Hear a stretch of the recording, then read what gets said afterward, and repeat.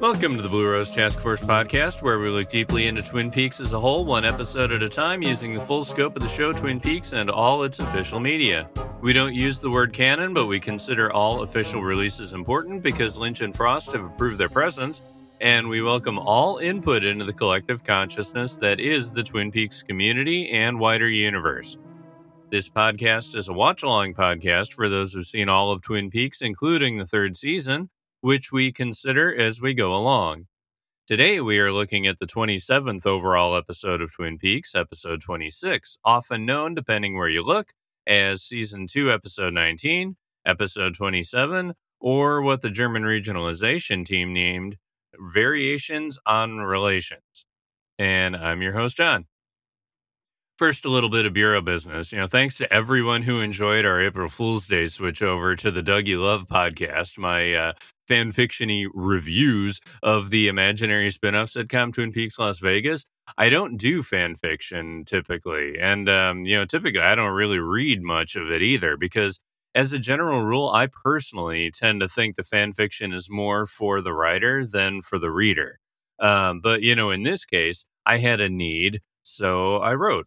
And Twin Peaks Season 3 had just ended. It hurt. And it seemed like the old Twin Peaks might have actually been erased. So, like all these feelings inside my head. About 3 days after the finale, I threw out a tweet about Twin Peaks Las Vegas as a joke, a way to, heal, basically. And, thinking that maybe I can cocoon into the funny parts of Twin Peaks while I process the tough stuff. And, it took root. It became a happy place to go for a few months.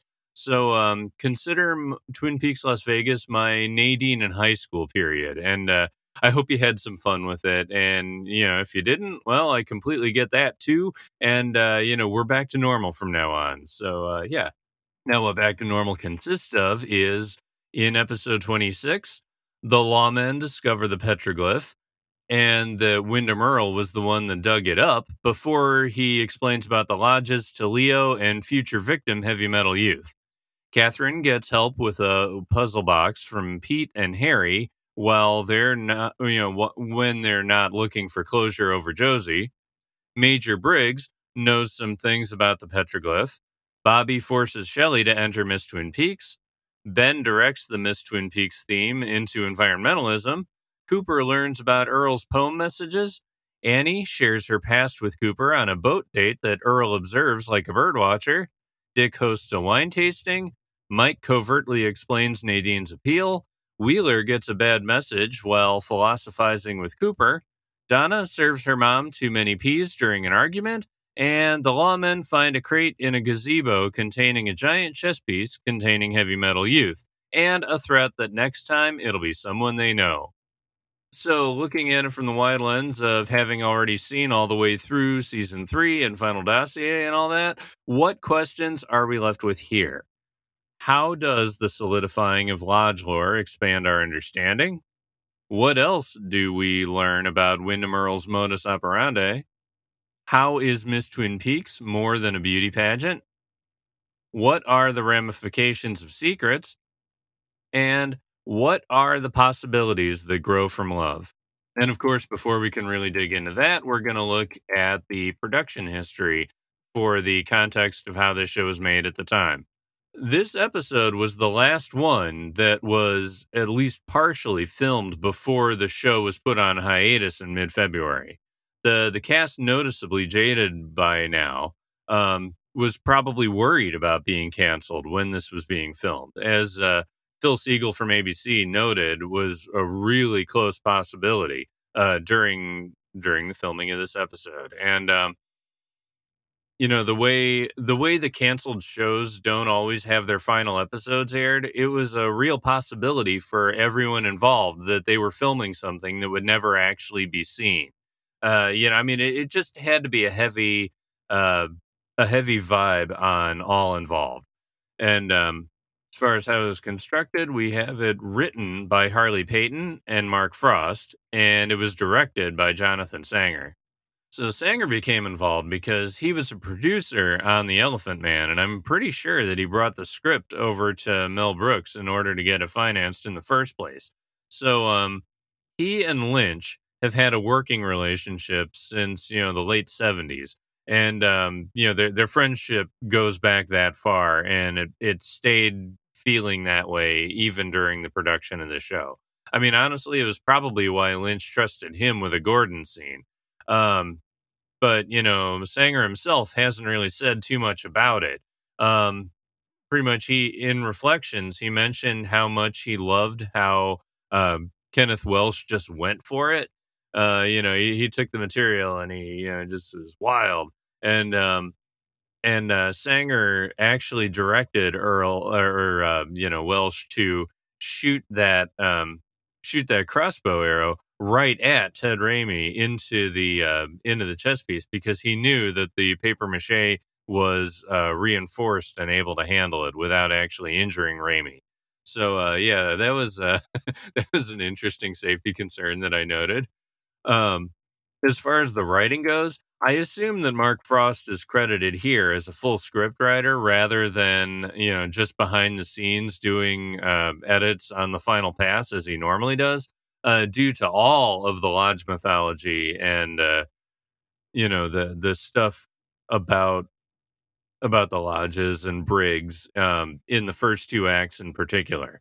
Now, as far as Peyton's contributions, I assume that, Peyton was the writer of the Cole and Shelley scene because he mentions in multiple interviews that they told him to write it in a way for Lynch to kiss Shelley. I consider that scene actually pretty successful. I fall on it being successful, because of of the time that it was made, the older man, the younger woman, that was an acceptable trope at the time. So, there was no like Me Too concerns in anyone in the audience at the time. It was fairly chaste, all told. It didn't go any further than that. It was just about a kiss rather than, let's go back to my room or whatever, whatever like that. It wasn't like that. So I'll kind of be okay with it. And the most important thing is that Mansion Amick was on board with the whole thing too. So her boundaries were not being trampled behind the scenes from anyone's recollection now or at the time or since.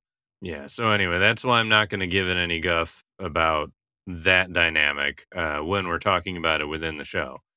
As far as our new character, Heavy Metal Youth, Ted Raimi has actually spoke about this in a few places. In Essential Wrapped in Plastic, he told John Thorne the story about how he got the role, how he was up for a teacher role somewhere else, was told to get there ASAP. So he was like, sitting in the lobby dressed like an English teacher, um, with actual rockers around him. And, he said Lynch was there. So, he assumed this was a lost cause and he just went for it. And he made everybody laugh so hard that he actually got a call that they wanted him for the part. And then he said they wanted him for multiple episodes, which he elaborated on years later at, I believe it was Pensacon. I know that Em and Steve from Sparkwood and 21 talked about this fact, and I really trying to remember where they found it, but I'm pretty sure it was because of his appearance at the convention Pensacon, around, 2015 or earlier. But anyway, he said that he was going to be in future episodes as a zombie kind of a character. So if there was going to be a season 3, he apparently signed papers to do that. And that kind of gives a little bit of intrigue as far as what they were thinking about doing with probably also Wyndham Earl. Because, he may have died, he may not have, he may be enthralled by Bob. It's like there's all sorts of things. Having Earl as having Earl have a henchman in the form of Heavy Metal Youth, zombie style, wouldn't be bad for the humor, yeah. So yeah, that just a detail. Speculate as you will. As far as what we actually got out of this episode, on April 11th of 1991, this aired to 7.9 million viewers. So the viewership numbers dropped from the previous 2 episodes, 9.8, but that didn't matter because the day before this episode aired, Twin Peaks had been put on a different kind of hiatus by ABC. It'll be May when it's officially canceled, along with shows like China Beach. But the network confidence was at an all time low, and what they did was they pulled the final two episodes of the show that would have aired in May from its original air dates in May sweeps. And they decided they were going to delay those last two episodes until June 10th to be aired as a Monday night movie, which I, for one, can absolutely guarantee happened. But after that announcement, that meant that this episode that we're talking about, plus the next episode, are the last ones that 1991 viewers were going to see for almost a full 2 months. Though, as you're going to see with Blue Rose Task Force Pod's coverage, that's not going to stop the release of the Star Picks trading cards or the two books, My Life, My Tapes, and The Access Guide, all of which will release during the weeks of this second announced hiatus. As far as my personal response, I did see these in 1995 on Bravo, and I don't remember high schooler me reacting too much to anything in this episodes besides, oh, I don't know, that giant lore dump on the lodges. I remembered all of that almost wholesale after only seeing it twice in 1995. And I wasn't certain. I certainly wasn't the only one that made a huge impression on at the time. I know that Rosie in the Diane podcast, she talked about how as a youngster she had written that entire monologue of Earl's on her bedroom wall. And thematically, teenagers, attaching to that, I could kind of see the resonance there. But it certainly gave a great foundation for anyone who was trying to understand what happened to Cooper at the end and how he could get out. A great amount of world building here in this one. But as far as what David Lynch decided to remember about it, we get this in the Log Lady intro. She says, "Pie. Whoever invented the pie. Here was a great person. In Twin Peaks, we specialize in cherry pie and huckleberry pie. We do have many other types of pie, and at the Double R Diner, Norma knows how to make them all better than anyone I have ever known. I hope Norma likes me. I know I like her and respect her. I have spit my pitch gum out of my mouth onto her walls and floors and sometimes onto her booths. Sometimes I get angry and do things I'm not proud of.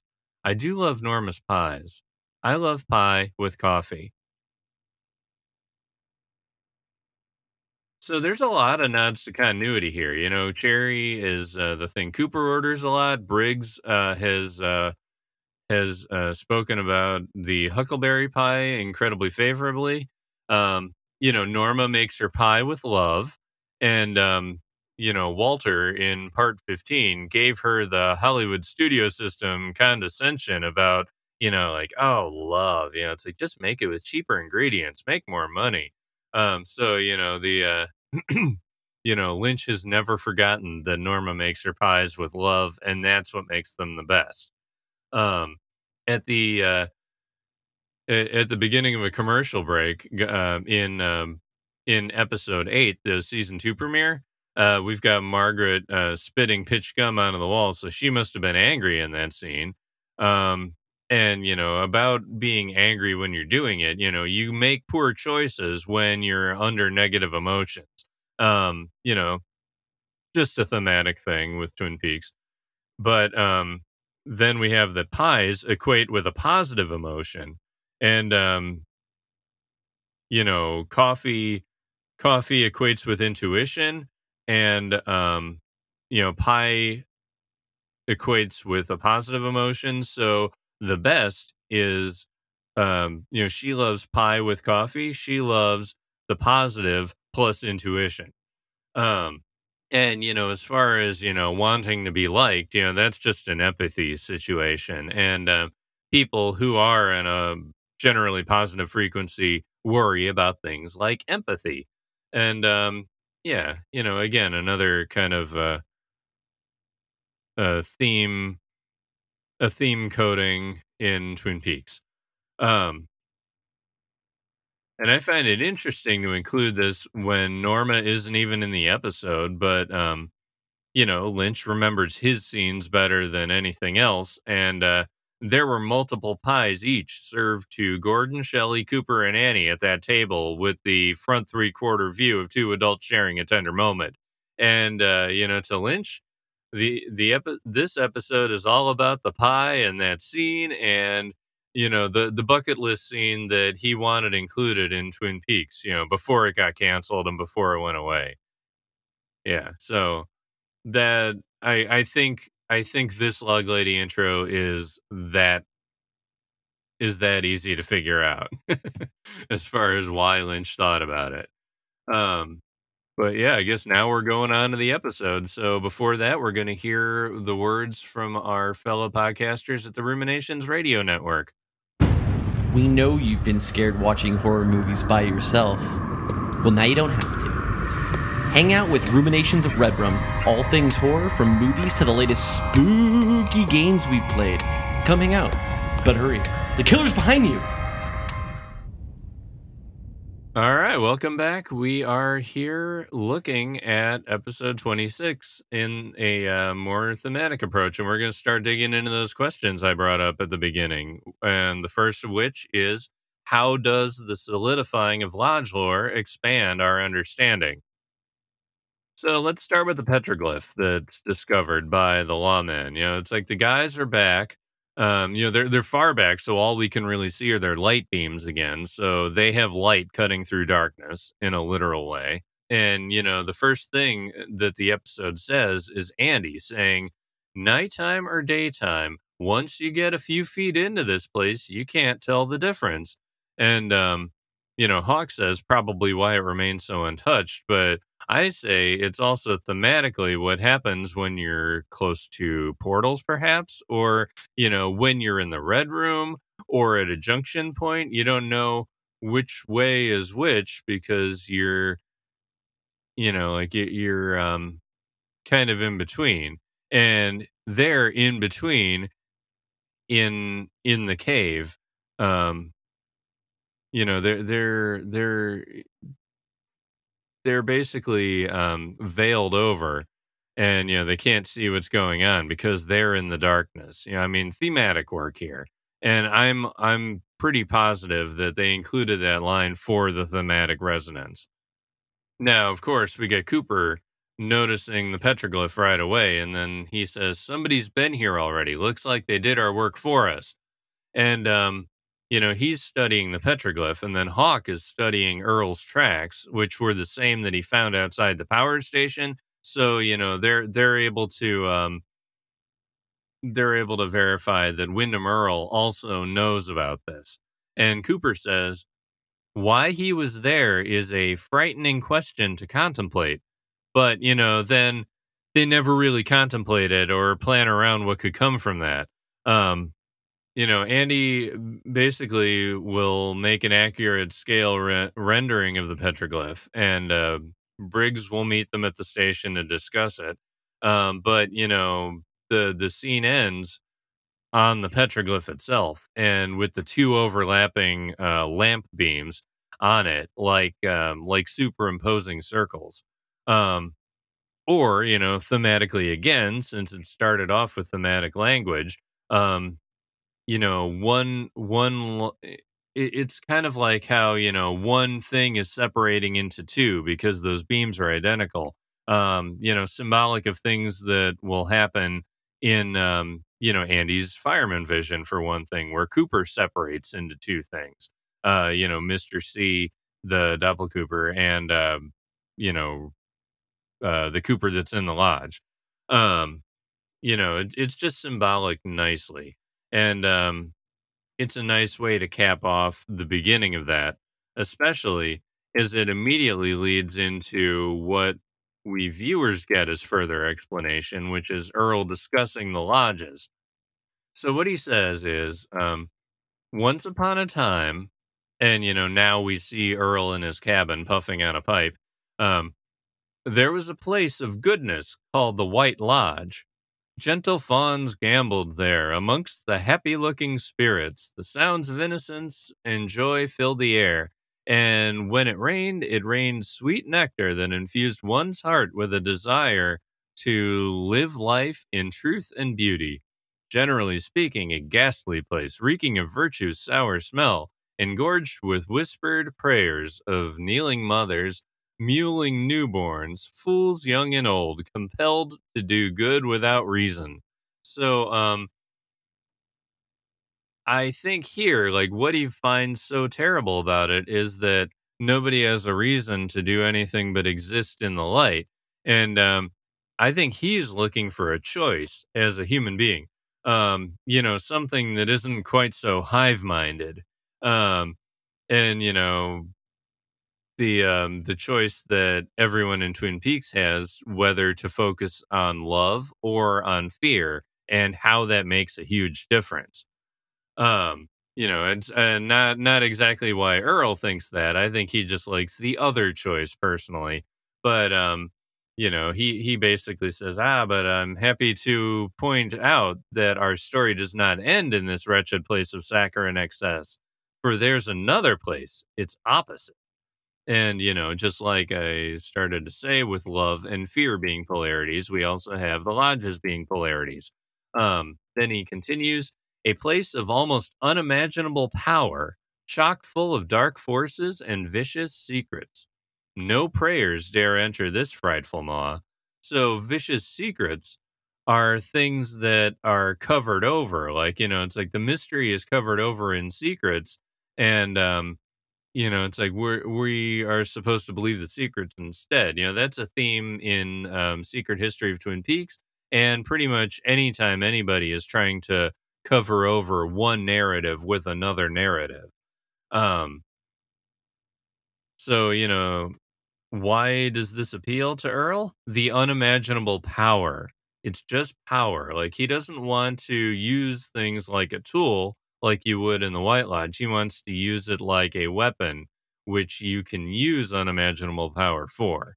Um, so, to continue with Earl's monologue, he says, spirits there care not for good deeds or priestly invocations. They are as likely to rip the flesh from your bones as to greet you with a happy good day. So it's all about want and appetite and, whatever moves them at the moment and, Bob style stuff.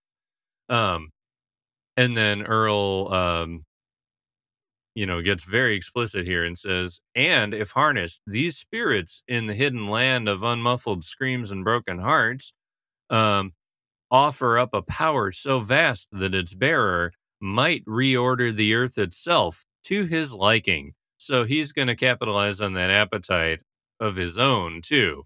Um, but, the mention of broken hearts, that's kind of love that fails. Um, and that's when you go into the dark, is when you look away from the good stuff when it doesn't work anymore and all that's left is darkness. But the appetite ends up leading into um, the bearer reordering the earth itself to his liking. That's what Earl wants to do, and what Doppelcooper essentially does for 25 years in at least one frequency of reality that we see in season 3. So, yeah, I mean the roadmap for how the lodge energy works is basically all contained right here. As far as how the people searching for the Black Lodge plot things through, and the people that live in the negative frequency who use fear and use things as weapons instead of tools. We'll get thematically how Ben Horn does that with real life things, and we got Earl doing the same thing with the metaphysical, supernatural stuff in Twin Peaks. But yeah, Earl continues. He says, now this place I speak of is known as the Black Lodge, and I intend to find it. So yeah, he's ready to find it. He wants to use it. Um, it's pretty much that simple. Now, Leo has been watching attentively nearby as we see the camera pan through Earl's monologue. And we also see further down from Leo, uh, Heavy Metal Youth has been circled by the camera for a while now too. And finally, when Earl gets to that point, he just says, "Hey man, the story's cool, but you promised me beer. You told me there was going to be a party." And Earl says, "In time." And then we see his computer screen showing a bluish white background with black lines, and that's it's an image of the petroglyph there for Earl to obviously study and put through whatever kind of processing power his Black Lodge style laptop has. Um, but he ties that image and the petroglyph is now tied together with the monologue. So we are meant to assume that petroglyph is going to be used in Earl's goal for finding the Black Lodge. And that's pretty much it for Earl. But we have Briggs speaking around the petroglyph in Act 2 at the sheriff's station conference room. So, yeah, first thing I want to say is that's the room that does not have the bonsai tree in it. So Earl can't actually hear this part of things. So Briggs recalls the petroglyph line in that Andy is drawing. It should proceed downward, not across. So, he has a cup of coffee in his hand. So, his intuition is, tops right now.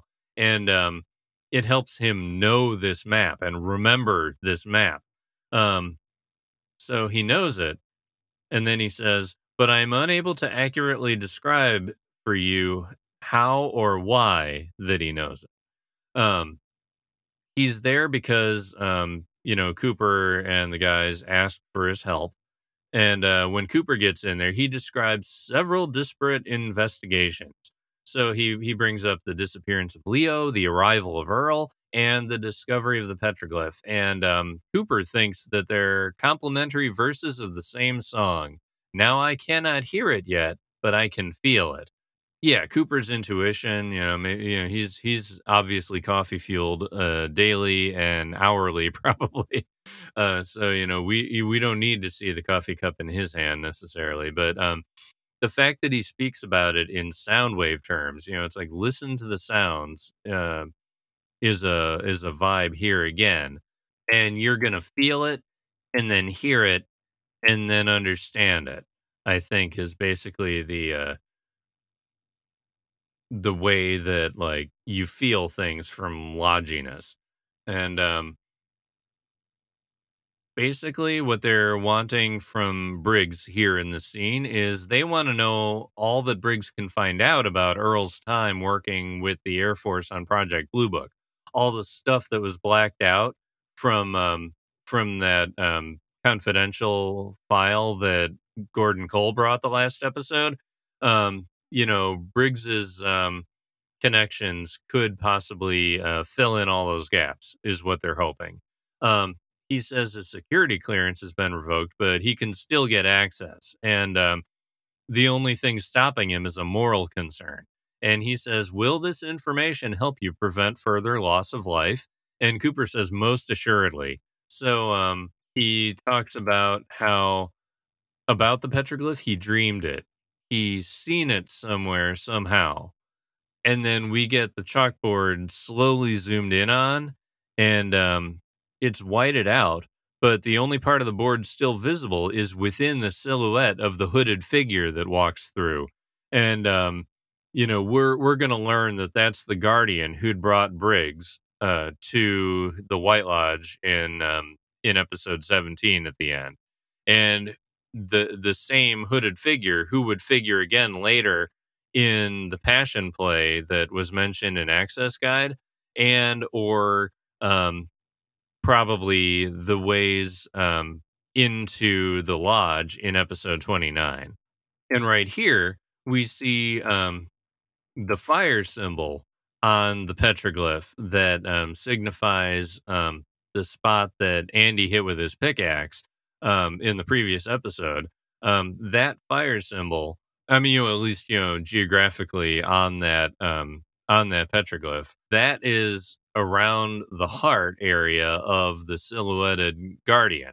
So we see that, and the camera zooms in above that to the head area of the guardian. As it zooms in, the head becomes a star field, and then a flying owl flies through, and then we see the fire explosion. So again, it's referencing now, when Briggs said that when Briggs was explaining in the same exact room to the lawman, his experience during his abduction. So yeah, this is why he knows the petroglyph, because it's related to the Guardian. Then we see another zoomed in look on the fire symbol on the map, and there's a circle with an inverted symbol. The owl cave symbol that's on the owl ring. The inverted symbol on it, it's in a circle. So it also explains that that post that Earl moved is on the petroglyph itself. And then there's a 4 shape next to it that almost looks like a 2 going through a 1 in the shape of a 4. The thing that Andy will say, it's like the 4-H club. And, so that's prominent too for later clues to be capitalized on, I assume. But, then we see Briggs in the room again after all these things that are probably subconsciously being remembered by him, but not necessarily in an conscious way. And he says, "I will do what you ask." And, at this point, we get Hawk entering with the arrest report of Leo's. And, Cooper verifies Leo's handwriting right here, referencing, the mind of Cooper that once noticed the downward slant of Audrey's handwriting denoting a romantic nature. He's just a handwriting guy. From the Briggs lore, we get the plot kind of moving in and taking over. So we step away from the supernatural stuff as far as the plot goes for the rest of the episode. But the imagery hides in the background the whole time. It comes in on transition shots between the scenes, like it's always still there, just under the surface, even when people aren't talking about it. It's like after Bobby plays pinball and before Harry and Catherine speak about Josie, we get the inexplicable transition with the 2 spotlights shining on the petroglyph again, and then Earl holding his crossbow. So it's like that's behind the scenes. And after Donna and her parents face off at the sisterless dinner with the peas, and before the chess piece crate is opened at the gazebo, there's this other transition with a half moon, and then we see the hooded guardian and a flapping owl. Yeah, it's like just like Lucy in part 4 with Frank in season 3. She's trying to understand how the thermostat works. The air conditioner unit keeps working even when no one is observing it. It's like we see lodge space themes continuing to work even when characters are focused on separate thoughts that don't concern the supernatural. Honestly, even when Wyndham Earle strays off onto other plot lines, a more interesting thing is, the Guardian shows up right when Earl's machinations are going to be revealed.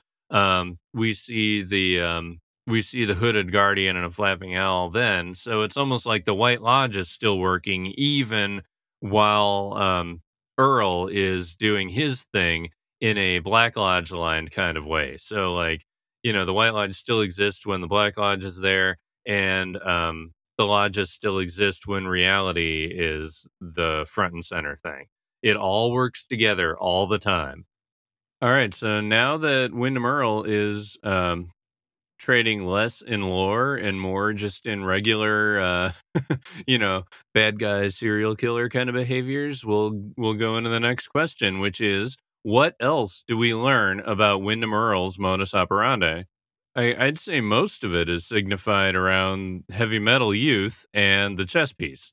So yeah, while Earl pontificates to a more vocal new audience than Leo, we see that Leo's been watching attentively nearby, that heavy metal youth is kind of also near in the cabin, and we know that he's been there during the discussion of the lodges. But next time we see Earl, he's in the cabin with his crafting scrubs. Like he's been working on something, and it's obviously the paper mache chess piece. And we see Heavy Metal Youth inside of it, and he says he's cool with helping out, but thinks it's for parade or something. Earl gives him a sip of beer through a straw, and then he gives it to Leo to hold, and Heavy Metal Youth asks, how do I get out? And he says, you don't. Leo, fetch me an arrow. And Leo actually stands still here and shakes a small no, shakes his head no, and then he says no verbally. So Leo um, has decided that, he's not just in it to kill people. He feels wrong about doing it, which means he does officially have empathy here. It's not just it's not just self-preservation. And because he doesn't give Earl the arrow, he's zapped, and then he's zapped again by the collar. Then he does fetch the arrow after the second louder request of fetch me the arrow. The Heavy Metal Youth, he's like sort of on the empathy train, but only in that, don't zap the geek. How am I supposed to get my beer kind of way? So, he's helpful, but he's also all about his appetite, which, got him into trouble. And, after Leo gets zapped, things are back to less violence. So Heavy Metal Youth is back to smiling because, that's just how he is. Whatever's right in front of him, that's what he reacts to. So Earl does another monologue that says, think of all the helpless sinners wondering where their souls' destinations lie. For what? To gain the answer to a simple question. Where will my spirit awake? And, there's that whole dream awake kind of dichotomy that always pops up in a Twin Peaks episode, said by Earl. And he continues, what life am I given after this life? This grave question has plagued man's sorry conscience for eons, and now you lucky boy, you have the answer. Now. And as he says now, we see Heavy Metal Youth finally getting a horrified look on his face. And then we see Leo horrified, and then the arrow goes shooting, and then the next thing we see is Heavy Metal Youth, bloody mouth, a little trail of blood dripping down his face, and then it ends... that ends the whole commercial. It goes into commercial from this point, the same way that his face is going to end the other half of the episode as well. So, yeah. We finally see Earl in his process with the scrubs and everything. It's like we see how he gets his job done, as far as trolling Cooper in the most lethal ways possible for people who aren't regulars on the show. So, from here we get Earl stop being philosophical, and, we see him checking out the gazebo, presumably for, how to move the crate and, the logistics behind all that into the gazebo. And that's when Earl sees Cooper and Annie on the lake. And, he seems pleased to see that Dale has someone special in his life. Probably for, this is who I'm going to mess with after this whole Miss Twin Peaks thing. And, who knew that he would get two birds with one stone? But yeah, later on, we don't get to see Earl, but we get to see his handiwork with the crate that's actually in there. Cooper says, Harry, there was a time when I could comprehend with a high degree of clarity Wyndham Earl's twisted logic. But his actions of late have left me completely bewildered. He is changing the pattern of the game board. Kind of like how Earl gave up on the Lodge lore and became a normal level killer here. But, it's mostly due to the fact that he's cheating by, listening in on how Dale is working on their chess game, only to find out that Dale is getting help.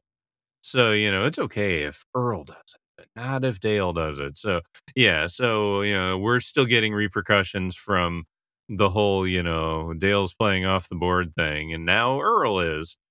Yeah, the only other time we see Earl's work in this episode, not even him, is still related to the poem. Um, like when Shelley gives the order, I mean when Shelley's at the register saying, what is all this sweet work worth if thou kiss not me? And that snaps Cooper to attention and on to, Earl being in town.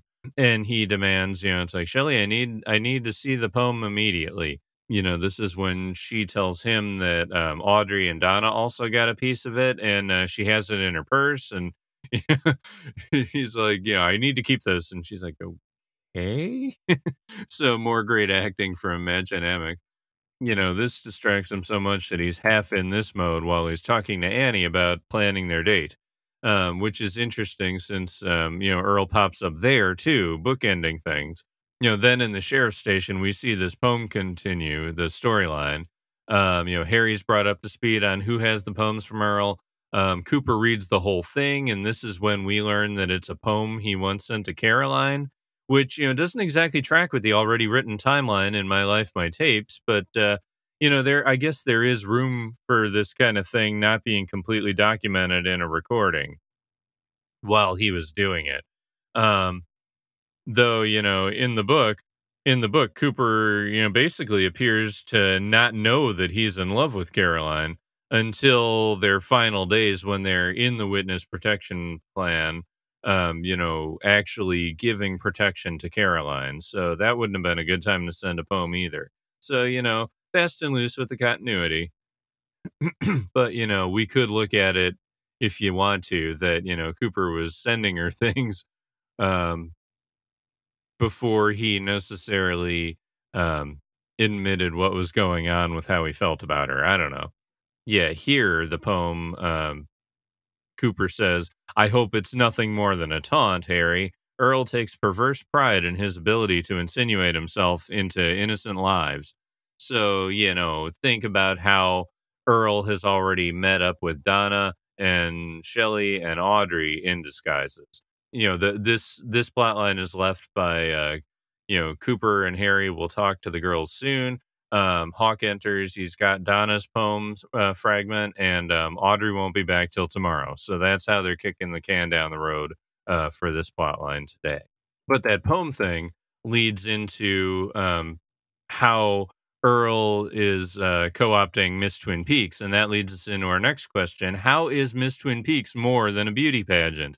Besides being where Earl is going to pluck a sacrifice to enter the lodge and, destroy Cooper with it, Miss Twin Peaks in the town, we see it a lot as a civic duty, a focus of town spirit, as a ritual that happens every year, an annual, beginning of summer, and as a thing to win at all costs.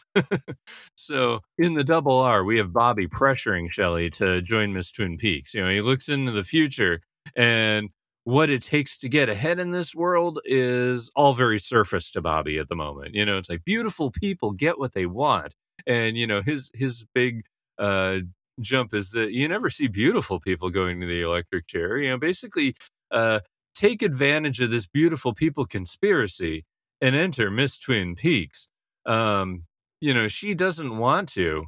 And on her way out, he grabs her wrist and goes full Leo and says, Shelley, listen, don't argue with me. Bobby's in charge. Do you understand? You're going to enter this afternoon.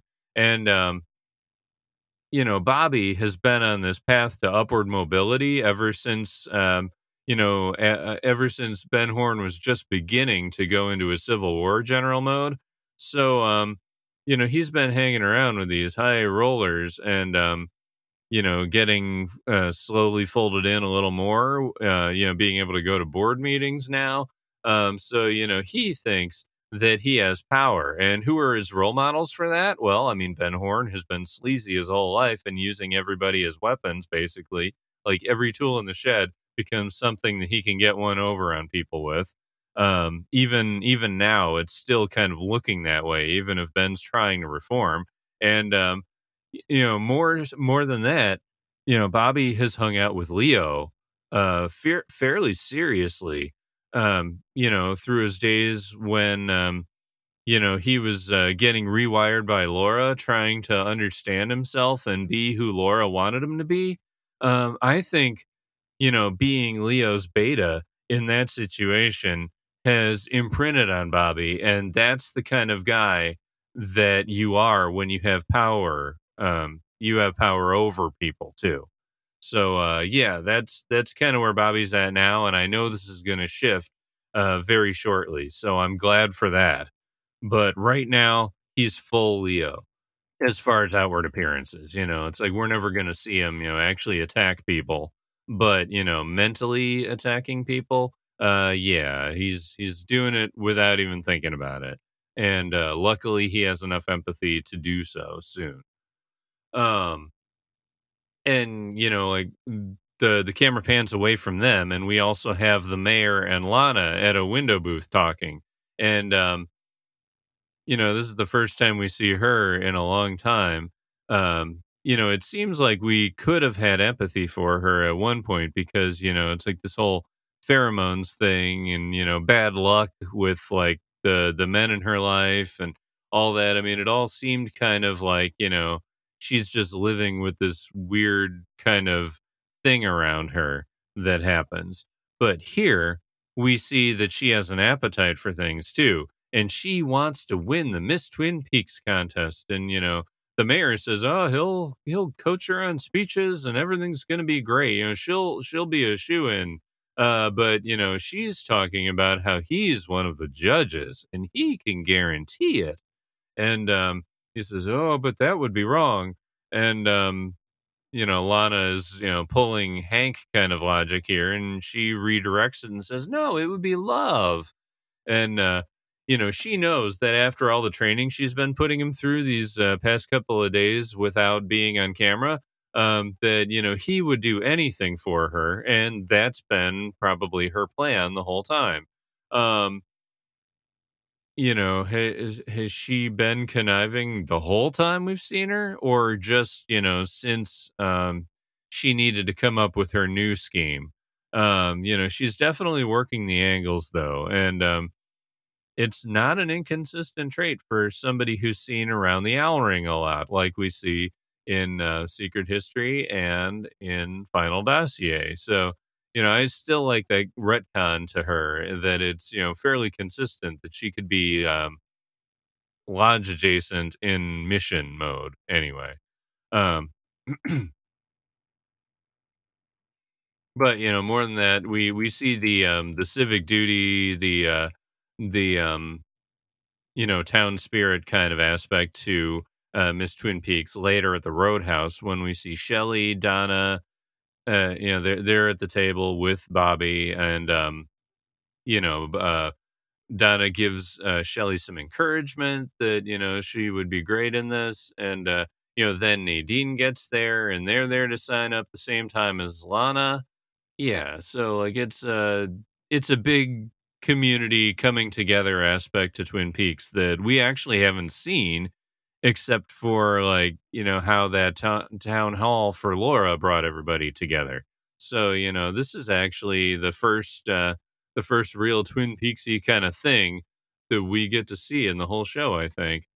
And of course, we have Ben there too. He's using it to forward his own pet projects and to control the narrative of the town under his leading. So, he's using the community aspect of this event to kind of work from the elite class of Twin Peaks and how there's always the power struggle up there. He talks to Doc Hayward, the mayor, and Pete, who are the three organizers of the event apparently, and they let Ben address them about the theme of Miss Twin Peaks. And we learn that the mayor is engaged to Lana now because Ben congratulates him on his recent engagement. Then Ben kind of shifts it. I mean, in sort of a positive way, but also in a benefits Ben kind of way, that Miss Twin Peaks is now a celebration for the totality of a woman's qualities. Beauty now includes mind, spirit, values, ideas. And for taking this step, gentlemen, I applaud you. And the mayor just calls out like, "What's he selling? What are you selling?" So, a theme can achieve, showing off the totality of a woman. And Ben proposes, a theme being how to save our forests, which is now relevant, global, and us. So yeah, he's putting on the sauce a little bit, just to sell this thing. But we got Pete, being all like ha whatever, because he connects it to opposition to Catherine's Ghostwood plans. But then Ben assures him that environmentalism dwarfs all of their parochial conflicts, and so we see that the machinations of the powerful basically are defining the town through all the community events. People like Ben, Catherine, Pete, the mayor, even Lana using the mayor, all via Miss Twin Peaks as the anchor point to sell their particular kind of life that they want to um, flow power through. And as far as Ben trying to control that kind of a narrative, how else do we see Ben's work in this episode? Well, his other venture revolves around the wine tasting events. So earlier in the day, we get to see Dick and his new nose bandage after the pine weasel attack approaching Ben. And Dick says that his nose is a small price to pay in the service of the greater good. And, Ben assures him he'll pay his medical expenses, which is something we see Ben do a lot in the final dossier, paying for people who can't necessarily, um, financially pay for themselves. He keeps them from, being crushed by debt. So that's an interesting detail. And I have a feeling Mark Frost probably wrote this one in too. Um, but, then we see Dick revealing himself to be kind of like how Ben Horn used to be. Dick says, I assume workers' compensation of some variety would be involved. And, then Ben, says, yes, of course. And, we get capital, Mr. Horn. I'll alert my attorney. So it's fun to see Ben going up against his old tactics. And, obviously Dick Tremaine isn't, quite as savvy as Ben, but, it's neat to see, that Ben's instinct should be to use tools as weapons, but, we do see it kind of at the Roadhouse, but here, when he actually could use some kind of battle tactic against Dick, who is using that battle tactic against him, um, we see that he leaves workers' comp as a tool, even when it's used against him. So, growth. We actually see some. Now, as far as the wine tasting event itself, we see Lana in a blue dress, which I believe is referencing Devil with a Blue Dress. It's like Devil with a Blue Dress, Blue Dress, Blue Dress, Devil with a Blue Dress on. It's a 50s or 60s song. I can't remember which decade, I'm sorry. But it was a song that David Lynch would have definitely grown up with, and Mark Frost too.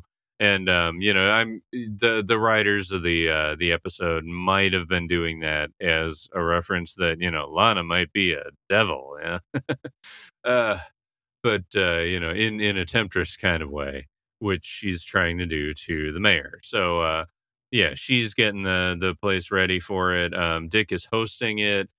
He has Lana and Lucy pouring everybody's samples, and it's like, some people might think red wine is the only wine. And, we get Andy coming in periodically being helpful, like this, where he says, there are also white wines and sparkling wines. And, we get Andy, trying to taste early. And we get Dick saying, it's like, don't taste it yet, Andy, spit it out.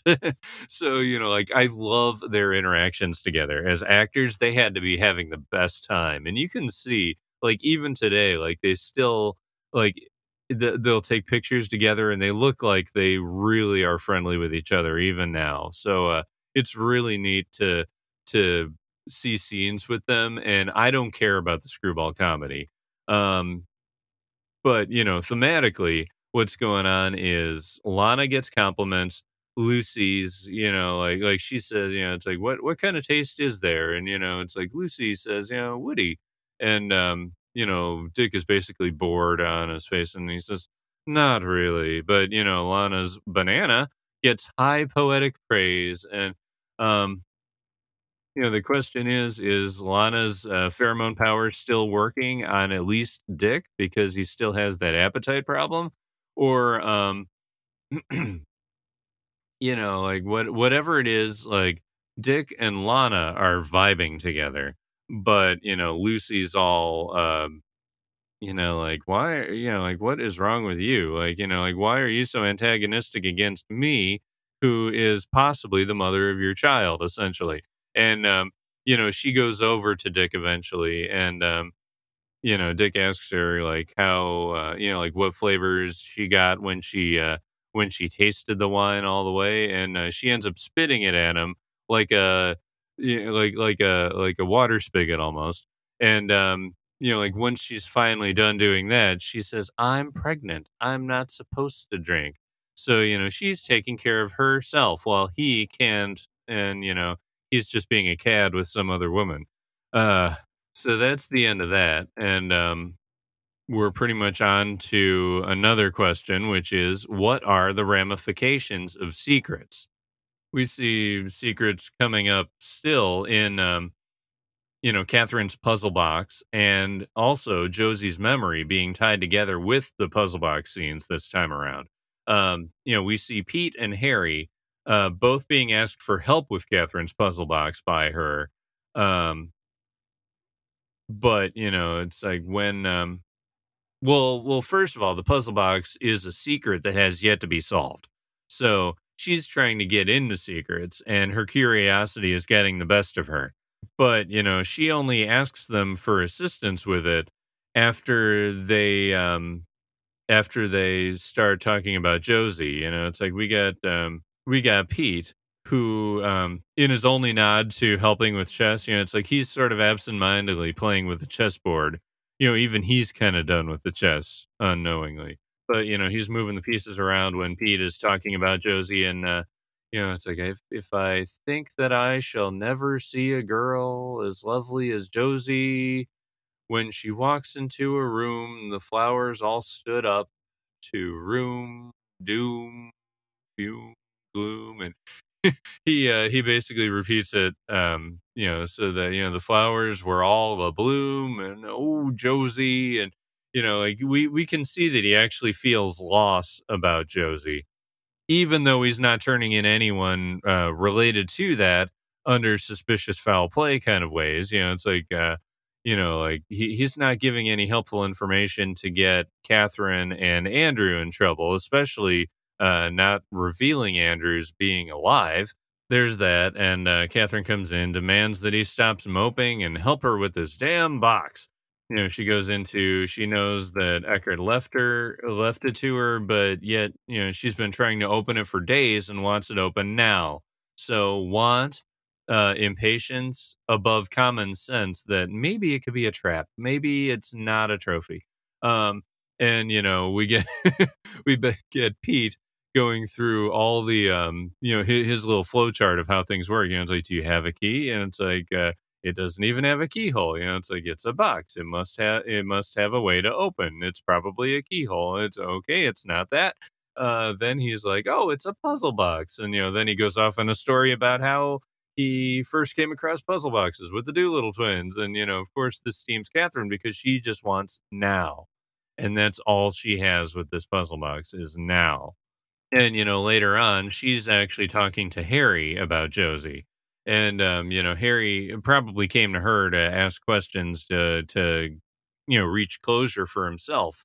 So, she actually kind of has empathy to Harry at this point. And, we get again Michael Ontkean and Piper Laurie acting together in a really solid way. Like, I think Catherine brings out the best in Harry's acting.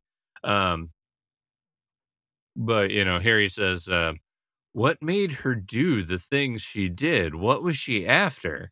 And, Catherine does a lot of like possibly, what do you call that when like you place things place your own ideas and issues on other people. I can't even remember the term right now, but like she's sort of possibly doing that in relation to Josie, or maybe she just sees a kindred spirit.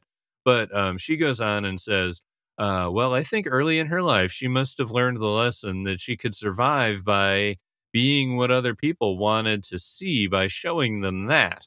And whatever was left of her private self, she may never have shown to anyone. So it's really astute here, and, it makes sense that it would come that sort of logic would come from the mistress of disguise who could become Mr. Tojimura.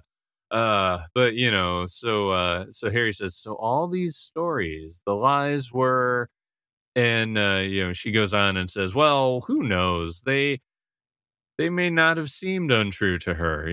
What she needed to believe was shifting to suit the moment.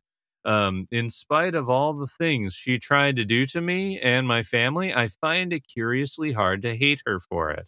So, um, again, this is kind of what she can do to get out of jams. So, therefore, she can empathize with Josie. And especially now that Josie isn't part of competition or plans to get to Catherine and, best Catherine, now she can kind of look at Josie for why she might have been doing what she was doing rather than being, a weapon against her. But, of course, Harry thinks, it's like, well, yeah, of course you forgive her because, well, she was so very beautiful.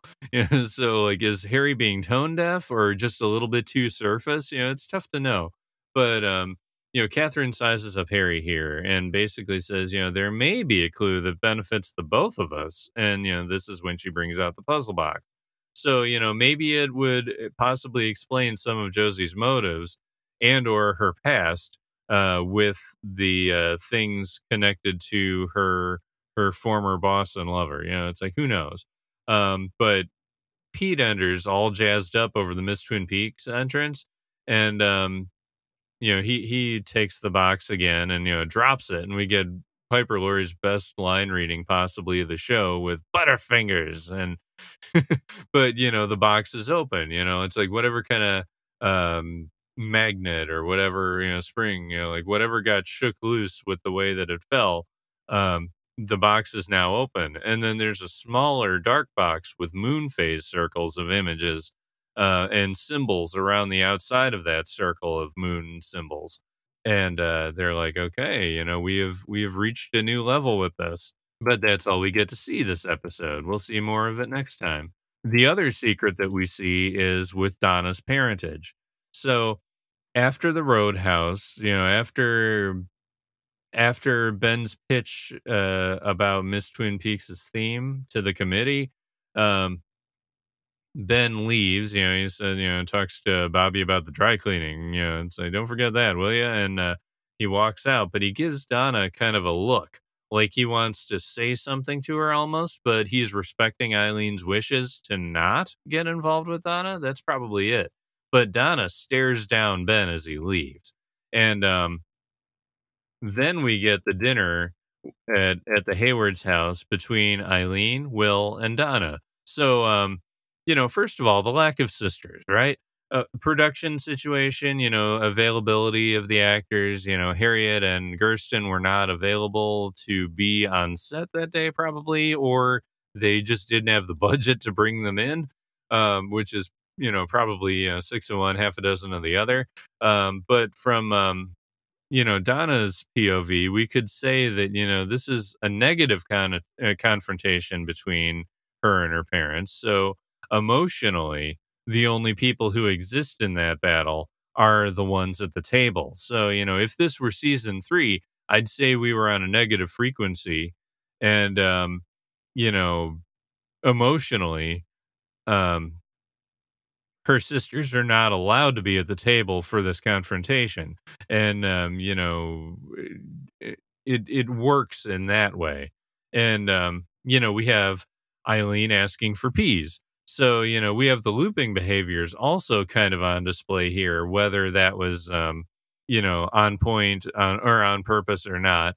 But, it also kind of connotes a negative frequency because at the beginning of the conversation, it starts with the peas, and then, no one notices during the argument that Eileen had already asked for peas, and even Will's like, give your mother the peas. So like the second time the peas come up, it could just be Eileen being defensive and asking for the next thing that she sees in front of her. Um, or it could just be, a weird looping sort of behavior too. So it's a lot more season 3 here with its surrealness than I believe it was expecting to be. And like I think it was just they had one food prop on there, and we weren't supposed to be paying enough attention to which food gets asked for. What the actual argument consists of is, Donna's asking how Eileen knows Benjamin Horn. And Doc jumps in to say what he told Donna earlier, which is, about heal the planet. And Eileen just says, heal the planet. Like, she's not on board. She's not quite knowing that, she's supposed to be trying to cover up a lie here yet. And, Donna says that she saw Ben here yesterday. It must have been the charity who sent the roses. So, Donna is like spitting that venom with her eyes again. And it's a really good scene that she brings to the table, whether the gravity of all this melodrama, holds it or not, that's different. But she does a good job with it, and so does Mary Jo Deschanel and Warren Frost.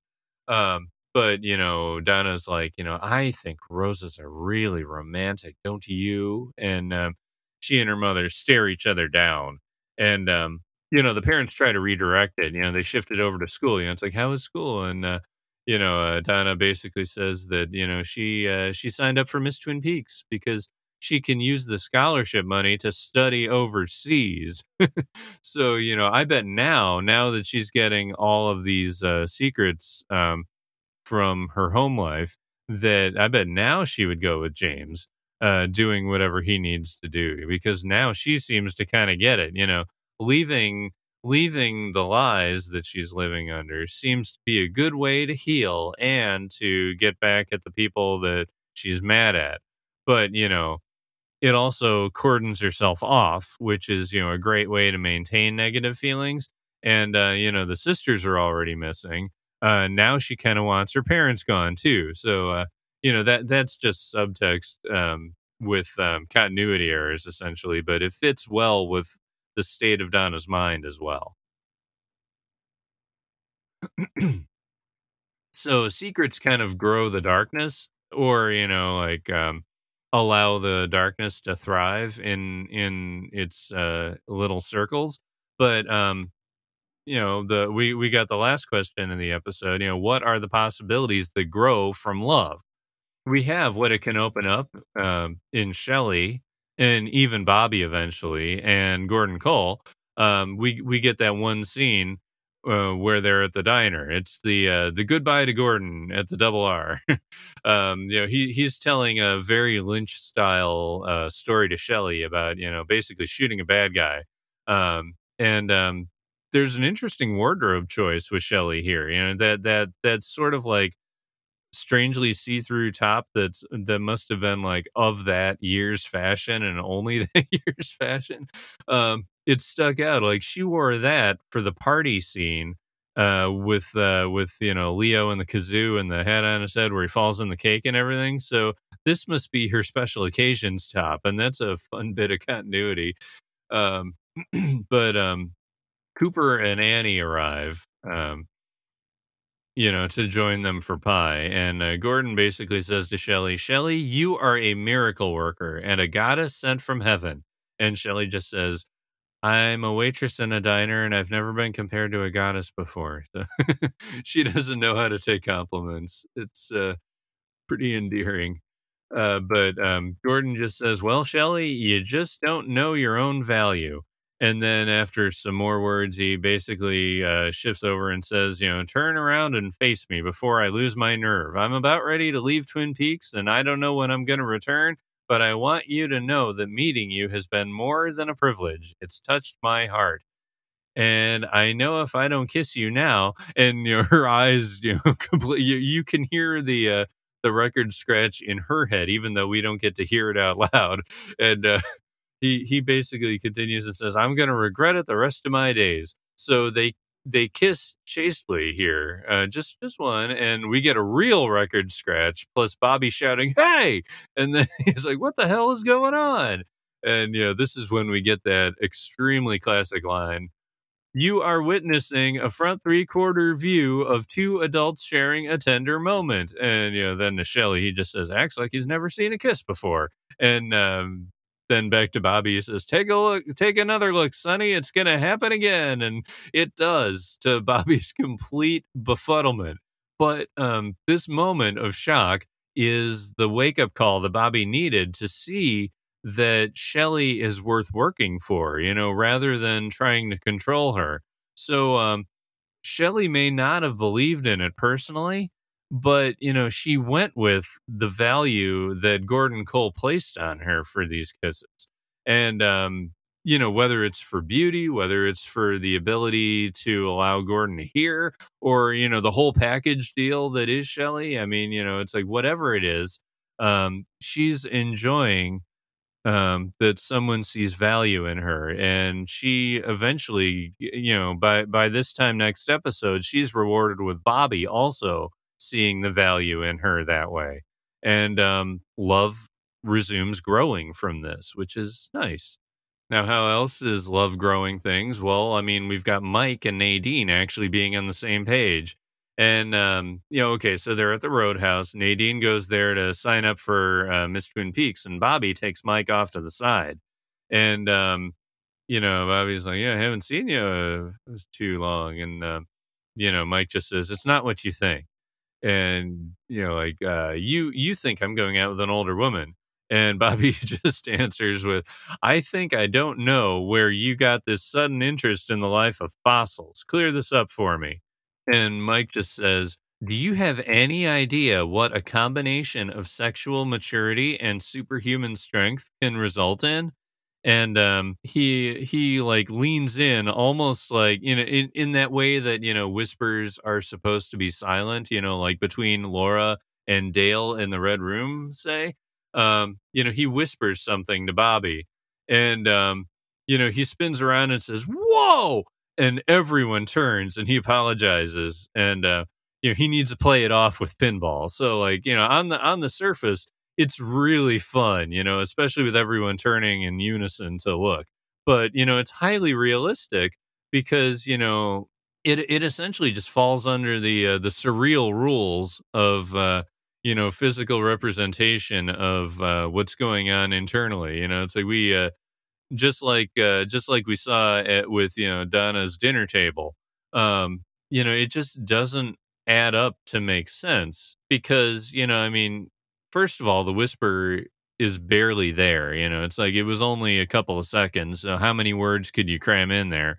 And Bobby's extreme reaction. I mean, like I brought up earlier, it's like he was dating Laura Palmer, and she messed with his head, and she definitely had like all sorts of sexual proclivities that we got to witness in the diary. So it's like for something to be said in like 3 seconds or less by Mike Nelson about Nadine Hurley that shocks Bobby that much. It's like, okay, I mean, it must have been good, but I think it was just there for the joke. And it's not really going to be able to do it in that extreme of a way. But Ashbrook really, really sold that moment. It was a really fun scene. If you're not thinking too deep about lore and stuff, because you weren't supposed to back then.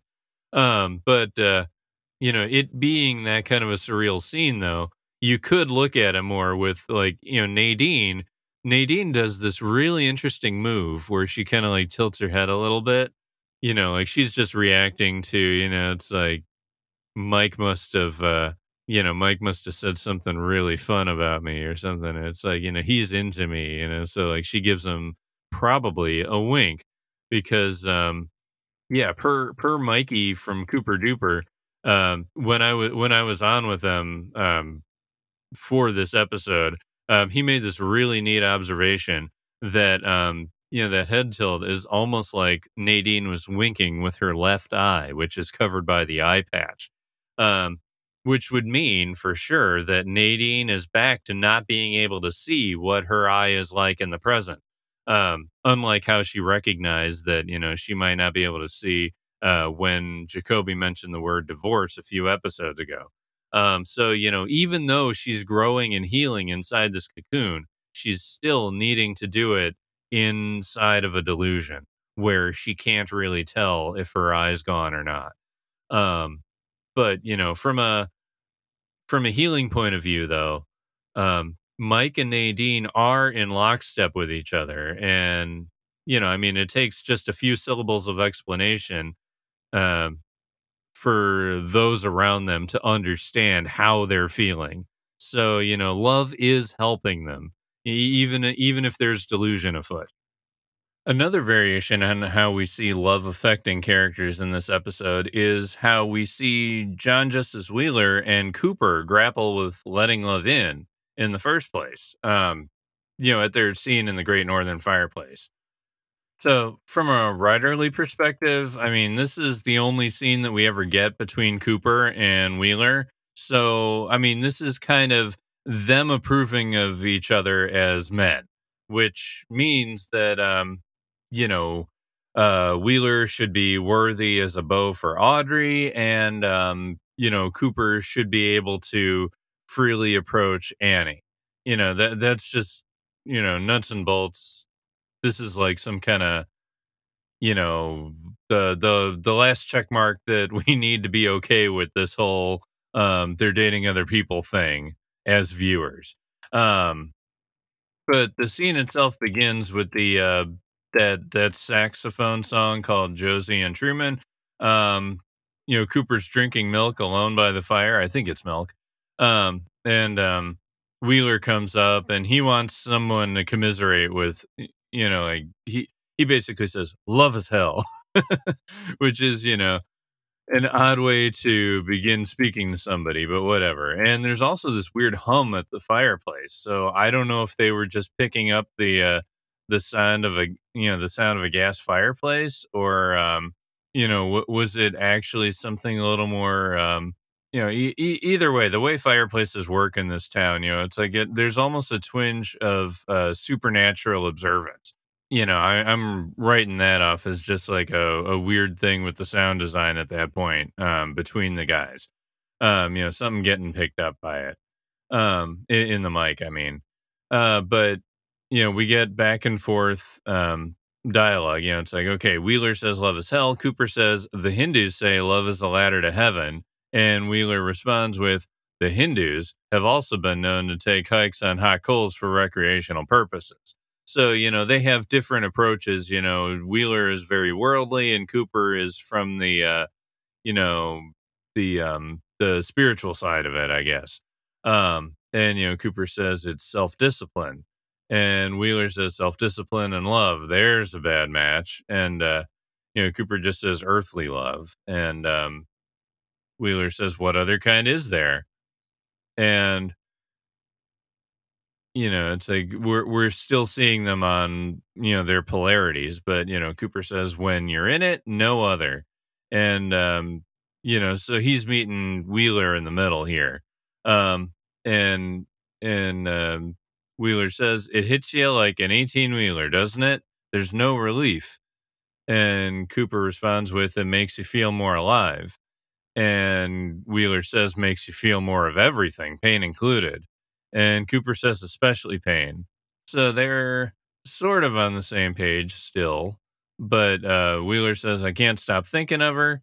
And Cooper says, sounds like you got a pretty serious case. And Wheeler says, brother, I'm rope tied and branded. So again, we've got cowboy terminology coming through to feed into the romantic archetype that Wheeler's supposed to be. And, Cooper just asks outright, it's like, does she feel the same way? And Wheeler says, here's hoping. How about you? You on the critical list too? This is where Cooper kind of, has solidarity with Wheeler, but also a different perspective. He says, feels like someone's taken a crowbar to my heart. And, Wheeler says, sounds bad. And Cooper says, no, I think it's been locked away long enough. This is the moral to their story here in this scene. Overcome the fear, overcome the pain, because you're hoping for something better past it.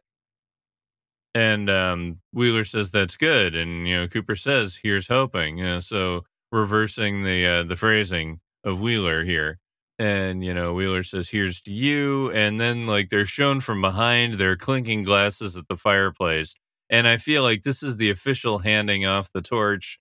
The new guy allows Cooper to proceed with Annie, and the old guy approves John Justice Wheeler's pursuit. Even if Cooper doesn't know that it's with Audrey, he knows that this guy is somehow worthy, even though, he's only similar in that, they're both feeling crazy about ladies in their lives that are new to them. Personally, I think it's a neat character scene between them, especially considering it was made in 1991. And, it's got, it comes from a culture where patriarchy is just kind of a thing. And, you just kind of accept it, and from that point of view, like, these are two good guys getting ready to you know find find out how to grow their love with their new romantic interest in a show. So it felt pretty good for a viewer, but anyway, it still kind of works in the context of Twin Peaks too, as I've explained. But it's nice to see that Wheeler is just about ready to maybe change his perspective and keep trying with Audrey, regardless of his kind of freak out that's happening right here. Um, but anyway, at this point, it's like they seem to be in a good place with each other too. I mean, the two guys. But a man comes over with a telegram message for Wheeler, and Wheeler says he tells the bellman that he'll be checking out. He gets up and he shakes Cooper's hand, and they both offer luck to each other. And Cooper just remains there as before. So we get the impetus for Wheeler's long extended leaving of next episode. But yeah, we finally kind of give with that scene, we kind of get a perspective of Cooper actually, deciding to, or, maybe this finishes off his job of understanding that, yeah, he is going to pursue with Annie. And we get to see it out loud, even though he's been very explicitly interested this whole time. Just maybe more in a heady way, like rather than a heart way. And like we get to hear here that, Cooper is really feeling it with Annie. But yeah, so Annie and Cooper, we're at the last section here. So at the beginning of the episode, we first see Annie walk past while others are scheming about Miss Twin Peaks at the Double R. And then Cooper enters in his FBI jacket after they've just discovered the petroglyph, and he says, "Good morning, Annie." And he's ordering for 4 hungry lawmen out in the police cruiser. We need donuts and coffee, hot, 2 black, 2 white, no sugars, please. Then he asks he asks in a really formal way if she'd like to accompany him on a nature study this afternoon. And she accepts, and it's all pleasant and 50s TV wholesomeness. And these two are really cute together, in my opinion. And I hear Dale saying, like, how wonderful. When I talk to you, I get a tingling sensation in my toes and in my stomach. I don't think it has anything to do with coffee. So in this way, he's just telling Annie whatever's on his mind at this point, which happens to be about her. And it kind of echoes how Lynch was or how Gordon Cole was with Shelley the last episode. Just like explaining explaining your heart to the people that move it. And it's pretty much proof again that being on a love frequency allows you to dream but not necessarily be present to other waves of current energies. Um, because, soon we'll see him shift when Shelley talks to him about, the poem that Earl gave her a fragment of. And, he goes off into that frequency and, he's back to investigator mode where he can recognize the darkness. But then Annie brings by Cooper, who's now distracted, his order, and he just says, thanks, and he tries to leave. He's almost disconnected from Annie here. But, Annie brings him back and says, Agent Cooper, this afternoon? And Cooper comes back enough to say, he's more subdued here, but he says, yeah, I'll meet you right here, 4 o'clock sharp. And he backs out of the door, not breaking eye contact with her. He is back, even though he's had an interruption of the fearful kind with the poem.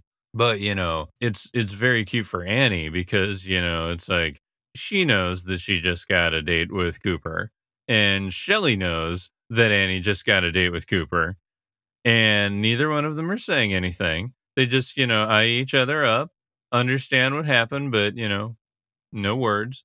They smile and they wordlessly spin and walk symmetrically down their sides of the behind the counter area. And I love their friendship. Between between Shelley having encouragement from Donna and her growing interactions with Annie, I really think that the writers are having a concerted effort to give Shelley friends now that she's out from under Leo's thumb. That friendship also helps us see Annie having a friend as well, especially since Peggy Lipton's been missing from the show after Annie's initial arrival. Aside from the episode where Annie arrived, episode 24, we don't see her and Norma again together until episode 28 when they're getting ready for Miss Twin Peaks, basically. So, like, this deepest connection she has in town is just missing. So Shelley's also filling the void there. Um, but I know here they're also trying to give a reason why Annie's not super connected to Norma too. During their scene in the rowboat, Annie and Cooper, I mean, Annie says, I always felt closer to nature than I did people. And Cooper asks why. And, Annie says, I never had many friends. Norma was always Miss Popularity. She was always moving toward the world, and I was always moving away from it. I lived in my own head mostly. And, Cooper says, that's not bad. That's not a bad neighborhood. And Annie says, there were some pretty strange neighbors. So all the all this time without those kind of familial scenes helps us not really attach Annie to the town and leaves room for the mayor to say that, she's only been here for 5 minutes, even before she gets abducted after Miss Twin Peaks. Milford would have been the mayor when she was growing up there and would have, known that she was Norma's sister too.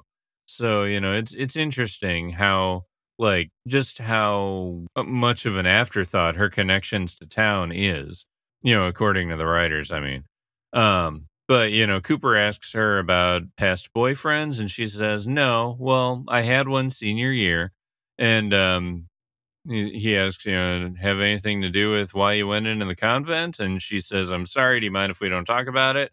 She shifts into saying later that, like, I want to come back to the world. I was so frightened for so long. Hiding from your fear doesn't make it go away. And then Cooper says, makes it stronger. And Annie says, so I had to face it. I had to face myself. So, okay, it's a thematic connection to love and fear, push through fear in order to get to, in order to get through the fear. And, there's the thematic connection with, essentially that's what a lodge trial is too. And, doppelgangers, Cooper's double, it's like you confront yourself. I had to face it. I had to face myself. And then when she says, and I had to do it here where everything went so wrong, that reminds me of how returning is a big theme. Cooper returns to Twin Peaks, Jacoby returns to Twin Peaks, and finally, actualizes as Dr. Amp. Cooper returns, that's how his doppelganger finally goes away. Um, even James has to return a couple different times, which is thematically relevant in the final dossier. So, Annie really belongs in the show Twin Peaks based on how it works with, confronting your trauma. Even if she doesn't technically belong in the town so well, she belongs in the show very clearly and very easily. But, Cooper takes both of her hands at this point, touches her wrist scars, and he says, Annie, I know how hopeless things can seem. I know about the dark tunnel you can fall into. Annie says, happened before I went away, happened because of that boy. So, you figure she's 18 or 19 when that's happening. Cooper says something similar happened to me and made me want to disappear from the world. Because of that, maybe I can help you. And, then they kiss. And she says, I don't know you very well. And he says, no. And Annie just says, I'm trying to learn to trust my instincts. So intuition like Cooper's or prognostication vibes like Sarah's, either way, she's trying to trust that intuitive side that is the positive side of the lodge spaciness of the town. But Cooper asks her, it's like, what are her instincts saying? And Annie says, trust. And there's more kissing. We see them beginning something in a romantic way too, not just in an intellectual way, but like I feel like both of them need to have that intellectual safety before they can let their bodies do what they want. But there's a lot of things with Annie and Cooper's relationships that I find interesting. Okay, so why would Cooper want to start a relationship with Annie? I can see why he'd want to. The tingling sensation in his toes and stomach that he mentioned earlier, and the cuteness from last episode with the penguin joke, and part of it can be his growth. Cooper's heart having been locked away long enough, he's giving himself permission to try at love again, despite locking it down and being fearful about it. It's like he's worried about it going the same way that it went with Caroline. He and Annie have a similar past history and a connected, like a common understanding of trauma. They're actually kind of a good match for, they both need to grow at a certain rate and they are kind of able to grow together. Though, I can also see Mikey from Cooper Duper. I can see his point as well. When I was on there for their episode on this episode, I guessed it. I mean, but yeah, Mikey said that he could believe that Annie could be falling for Cooper, but that Cooper would only be falling in love or falling for the idea of protecting her, which also tracks with how Frost said that Annie would allow Cooper the chance to right the wrongs of his past in relation to how it all went down with Caroline. And honestly, I could go either way with this issue, and I will be tracking that argument because it's worth trying to figure out where on the balance beam these two are as a couple. Personally, I do think that they're a good match and that they do have the ability to grow solid things together. But the reason why this argument exists in the first place is because it's all a perception issue. What I said about Annie not being really connected to the town, even though she should be, it's also based on how Cooper was with Audrey all these episodes. I mean, it's really incongruous. First off, so comparisons aren't they're not synonymous with wanting the Audrey relationship. It's like I know we're not supposed to need to think about it anymore since the Cooper and the JJW scene was kind of their patriarchal handoff. But we can't help it as viewers because it's like we saw Audrey and Cooper vibing for a whole bunch of episodes before the writers decided it was time to get them going as a romantic couple. And I know it got kiboshed, but I know where it was supposed to start happening was episode 17. And I do understand that, there are differences why Cooper would be reacting differently. I mean, Audrey was a high schooler and connected to his case. And when Annie got there, she was at minimum 23 years old, likely no older than 25, but not younger than 23. And she wasn't connected to any case until she met Cooper. So, they are going to be reacted to differently by Cooper. I get that. But, the speed of the relationship doesn't end up matching with their characterizations. We've got, okay, production point of view, she didn't have the 16 episodes to simmer like, Sherilyn Fenn was on the show the whole time so that she and Cooper could flirt together of that whole time and kind of grow like, oh, will they, won't they? But Heather Graham, she was only on the show for 6 episodes, and for plot purposes, she needed to be a damsel in distress by the end of the fifth. So yeah, they didn't have the same amount of time that Audrey and Cooper had together. Um, and we also get that, Audrey's a sex bomb, basically. And Annie and Cooper are also, they're all cerebral. And it's hard to see the attraction when people are just being cerebral with each other and having less time to grow organically where viewers can see it. It just seems like the energy is completely inverted because, Cooper has been, pushing off this flirting girl where they obviously have, some kind of physical chemistry.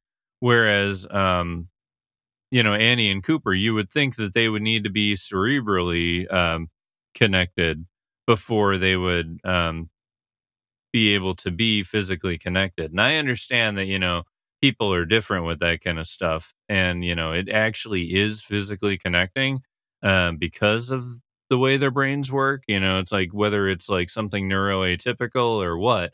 And I know it's there, but from a viewer point of view, it's hard to see it. And especially in 1991. Like the way that I put it in 2015 when I was writing into Sparkwood and 21 for their feedback section, the podcast with them and Steve, I said, I can see why Cooper would enjoy her oddball pure as fresh fallen snow thing, but not how he'd fall for her so completely and quickly that 6 episodes later he'd get possessed by Bob for her. She was basically a shell in those final 2 episodes, so I was extremely curious about her character in the 4 years between 1991 and then seeing Annie's introductory episodes in 1995 for the first time. I had built her up in something almost mythic that Cooper must have lost his mind over. Instead, I find out that Annie's one of two things: a perfect long simmering relationship that should have advanced slowly over the course of at least an entire season before blooming properly, like, say, Audrey would have been by then, or she's a good match who tragically turns into what essentially is a rebound girl when the Audrey chemistry got flushed. And, who knows? Maybe that's kind of the push pull between how Frost needed her to be something and then Harley Payton was kind of, um, against the stopping of the Audrey Cooper relationship. Maybe that came out in the writing a little bit with how Annie was portrayed. But, however it was, it's kind of tricky because, I mean, it's really unfair about the comparison between, how many episodes Audrey and Cooper had versus how many that Annie and Cooper have. It's, it's an unfair comparison, but it's real. In terms of where Annie is compared to where Audrey was at the time, like, this would have been 2 episodes before when Audrey shows up in his bed at the end of the episode, which he'll rebuff. But viewers wanted to see that happen because in the 5th episode of knowing each other, Cooper, we didn't know if Cooper would give in. And we were allowed to watch their chemistry without knowing whether it would turn into something. And we as viewers had time to decide to want the relationship with Audrey and Cooper before they decided to breach the subject for themselves. Whereas with Annie and Cooper, we got the chickadee on the Dodge Dart and the penguin joke last episode, But only a half an hour later, Cooper was already basically offering to help Annie with what sounds like a Jane Austen level contractual dating approval process stuff. It's like we didn't get any time to decide if we liked them together like that. We're just left with, oh, I guess Cooper wants this. Let's see if he's right. So, it's like it didn't really have that viewership growth that it kind of needed to make too many shippers for them because it's already shipped before we needed to decide. Um and that's all like extra textual, but like even the music here kind of wants you to compare them.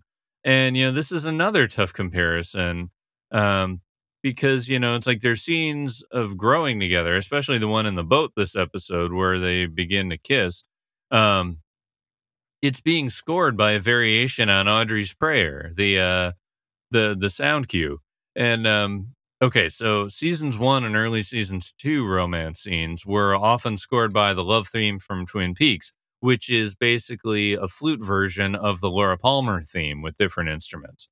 Um, so I think I think basically the show stopped using the love theme just as much as they stopped using the Laura Palmer theme in favor of like things like Earl's flute clue and Audrey's Prayer.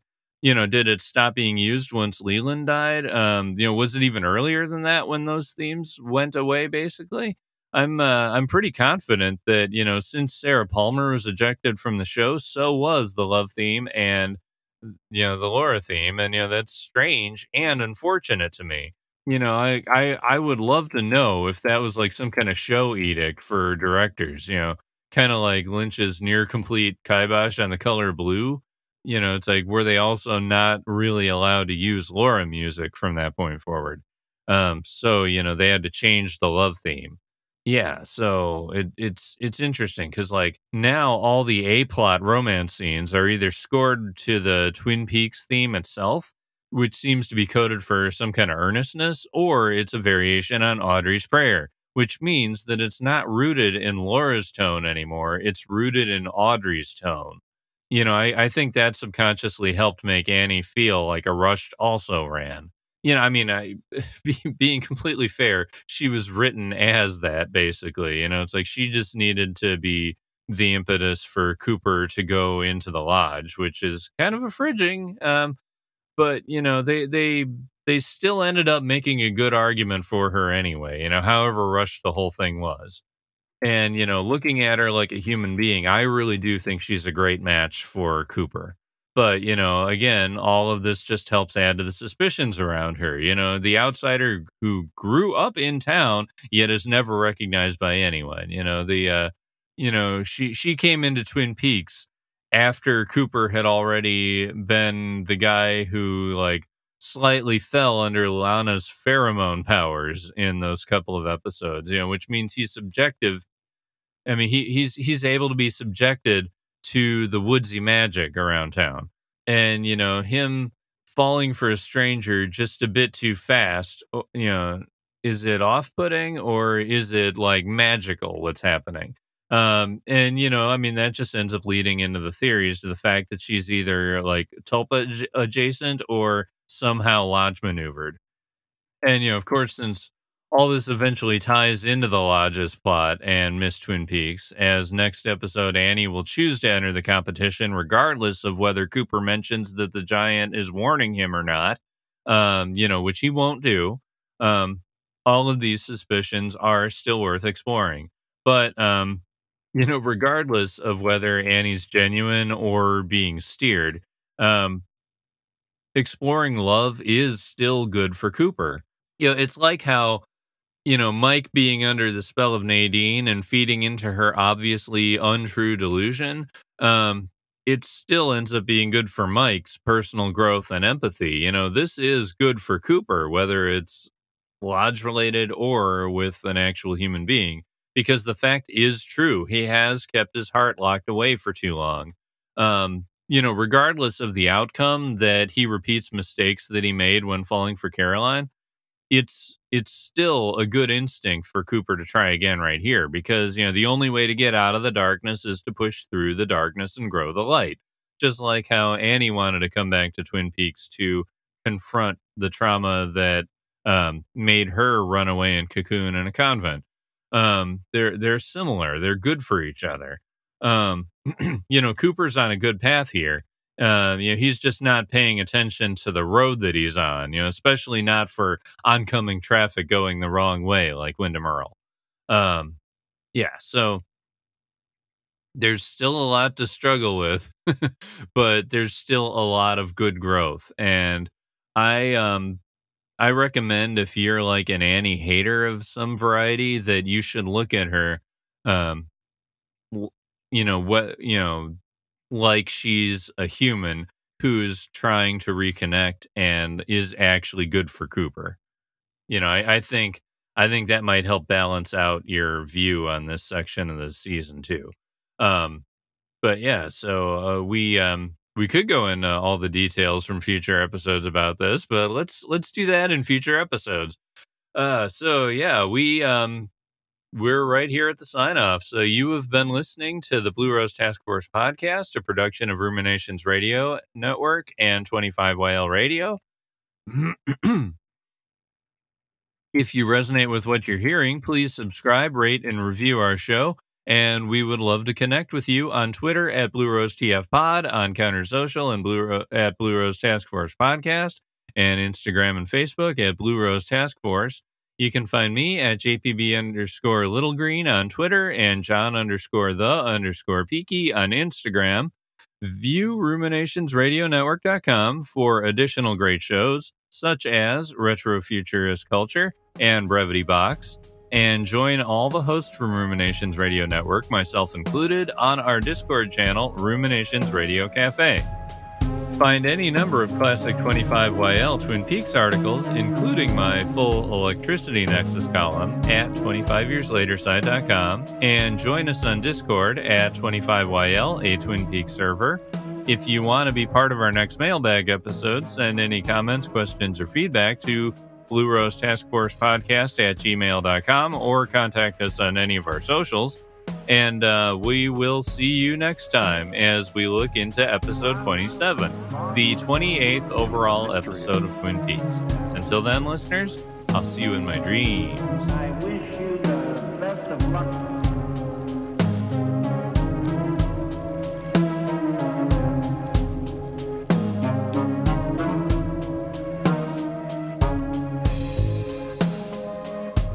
A way to kind of deepen and expand the universe that the show takes place in.